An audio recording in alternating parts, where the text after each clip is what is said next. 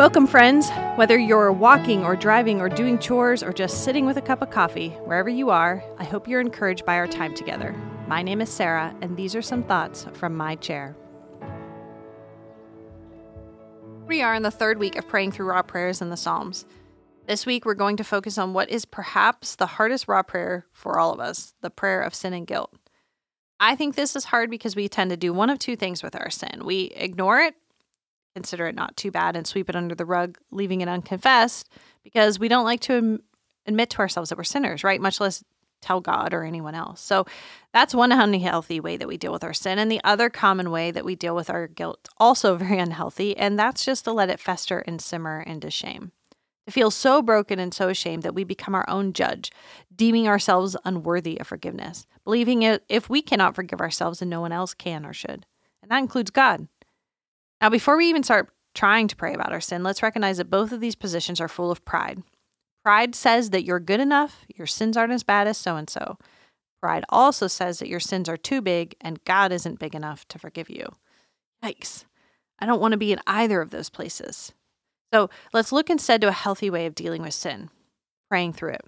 Praying with hearts convicted and broken over sin, and praying with hearts that are confident of God's mercy and forgiveness.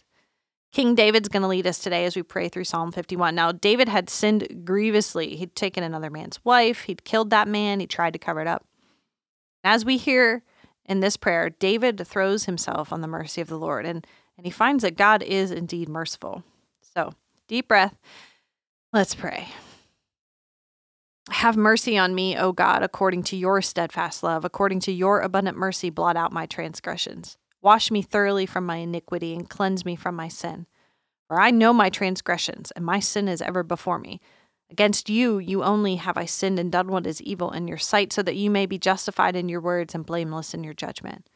Behold, I was brought forth in iniquity, and in sin did my mother conceive me. Behold, you delight in truth in the inward being, and you search me. You teach me wisdom in the secret heart. Purge me with hyssop, and I shall be clean. Wash me, and I shall be whiter than snow. Let me hear joy and gladness. Let the bones that you have broken rejoice. Hide your face from my sins and blot out all my iniquities. Create in me a clean heart, O God, and renew a right spirit within me. Cast me not away from your presence and take not your Holy Spirit from me. Restore to me the joy of your salvation and uphold me with a willing spirit. Then I will teach transgressors your ways, and sinners will return to you. Deliver me from blood guiltiness, O God of my salvation, and my tongue will sing aloud of your righteousness. Lord, open my lips, and my mouth will declare your praise.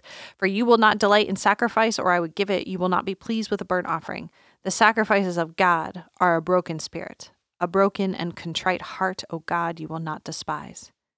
Do good to Zion in your good pleasure. Build up the walls of Jerusalem. Then you will delight in right sacrifices and burnt offerings and whole burnt offerings. Then bulls will be offered on your altar. Was David a sinner? Yes, he was. Am I a sinner? Yep. How about you? Yep. Like David, let's throw ourselves on the mercy of God as we bring our guilty hearts and minds and hands with all honesty. And let's remember, David knew the mercy of the Lord, and we know the mercy of Jesus Christ, crucified Savior, risen King. Jesus has done the work. You're forgiven. You're made clean in his name. We're going to look at 2 more Psalms this week as we learn to pray raw prayers through our guilt. And as we end today, I want to encourage you to read or to listen to Psalm 51 again before you go to bed tonight. When you turn off the lights and lie down, take a deep breath and use a refrain from the Psalm as your breath prayer. Inhale deeply, exhale fully. Blot out all my iniquities and create in me a clean heart, O God. Thank you for joining me in my chair today as we learn to pray raw prayers in the Psalms. If this encouraged you, please like, subscribe, and share.